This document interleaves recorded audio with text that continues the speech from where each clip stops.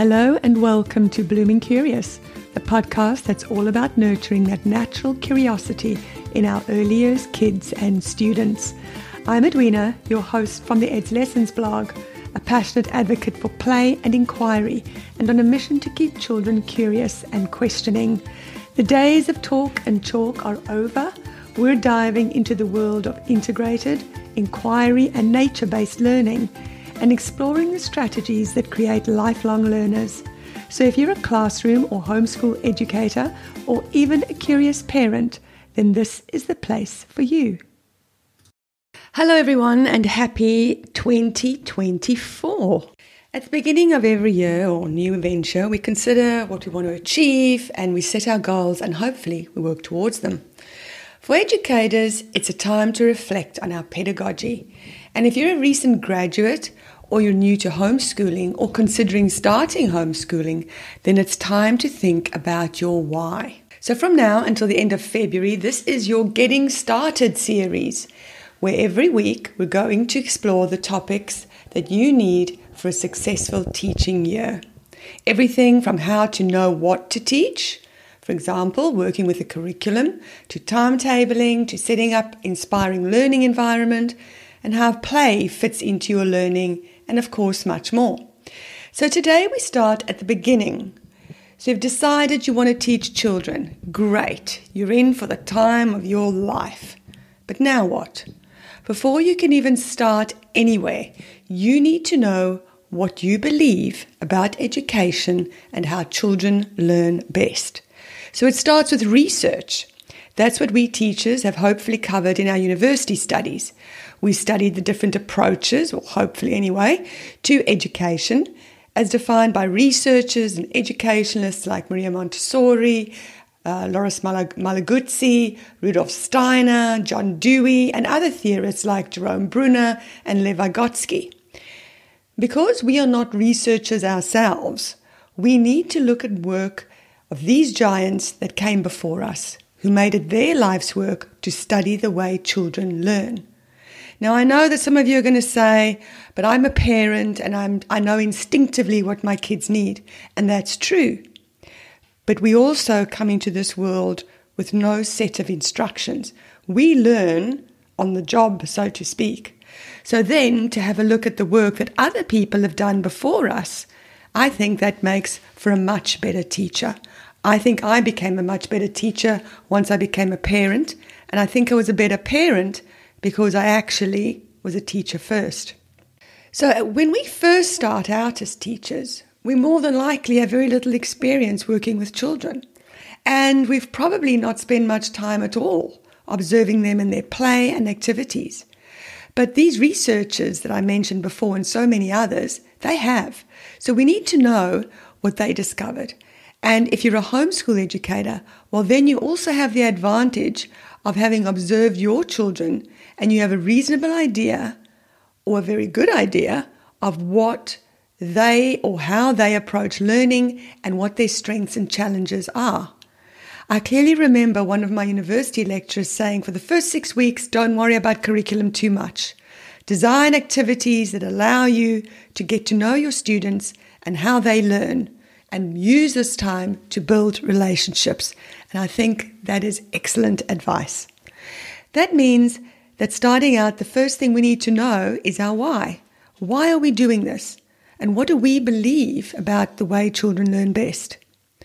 I personally have an eclectic approach, taking bits from various approaches that align with my philosophy of how kids learn best, gained through my formal studies, my experience as an educator, and as a parent. One thing that resonates for me about the Reggio Emilia approach is that its mission is to provide a nurturing environment that promotes knowledge and a love of learning. And that's why it's my approach too, because I believe that if kids don't love learning, they aren't going to want to learn. This approach isn't linear. It sees children as the initiators of their own learning, with parents, teachers, and the community as collaborators alongside children. So that's their grandparents, their aunties, and their uncles. Parents are seen as their children's first educators and are critical to children's learning. Parents and the home provide the safety and the foundation from which children's learning and curiosity develops. Teachers are seen as partners in the learning journey. They are the ones that guide and discover problem solving and critical thinking. Teachers guide further discovery and learning from the children's interests. The environment is seen as the third teacher. Regio classrooms are seen as a living organism, spaces that only use natural materials to provide authentic opportunities for exploration. Children are seen as capable communicators, each with their own preferred method. They should be allowed to demonstrate their learning and their understanding using a variety of materials and methods like drama, art, poetry, sculpture, writing, music, etc. The list is long. So for me, this combination of the parent being the first educator, the beauty and creativity that comes from the environment as being the third teacher, and the teacher as facilitator of learning aligns perfectly with my belief and passion for inquiry-based learning. Now, when you throw Dewey into the mix with his philosophy that students should be engaged in active learning and inquiry, that gives them opportunities to discover information and ideas by their own effort, and then applying their knowledge gained to problem solving and testing ideas, as well as Vygotsky's work on the zone of proximal development, which is that space between what a learner can do independently and what they can achieve when we scaffold them to go further. Then we set high expectations for them so they can meet their full potential. And so all of this together is what really has created my philosophy, my why, what I believe. And that is why inquiry-based learning is just so important to me. And of course, I've seen firsthand how amazing it is at getting kids to love learning and engaging them. And speaking about inquiry-based learning, by the way, I've created an e-guide called Inquiry 101. And it's especially for teachers and educators who are new to inquiry-based learning. I have set out the whole process for you in easy-to-follow steps so that you can successfully implement and integrate inquiry into your teaching plan. I've also included some graphic organizers, all to help you just get started. So don't wait. If you want to see it or buy it for a less than a cup of coffee and a muffin, go to resources.edslessons.com/inquiry 101. Now, we can also look at Maria Montessori's philosophy, which focuses on hands-on independent learning, which is centered on children directing their own learning using beautifully designed Montessori-designed resources. The resources allow children to learn at their own pace and to build on their skill set. This approach encourages a love for learning, and many of the principles serve children with special needs. This hands-on approach of Montessori is so valuable because we know that children learn by doing. And this again combines so well with inquiry, where children are actively experimenting and testing.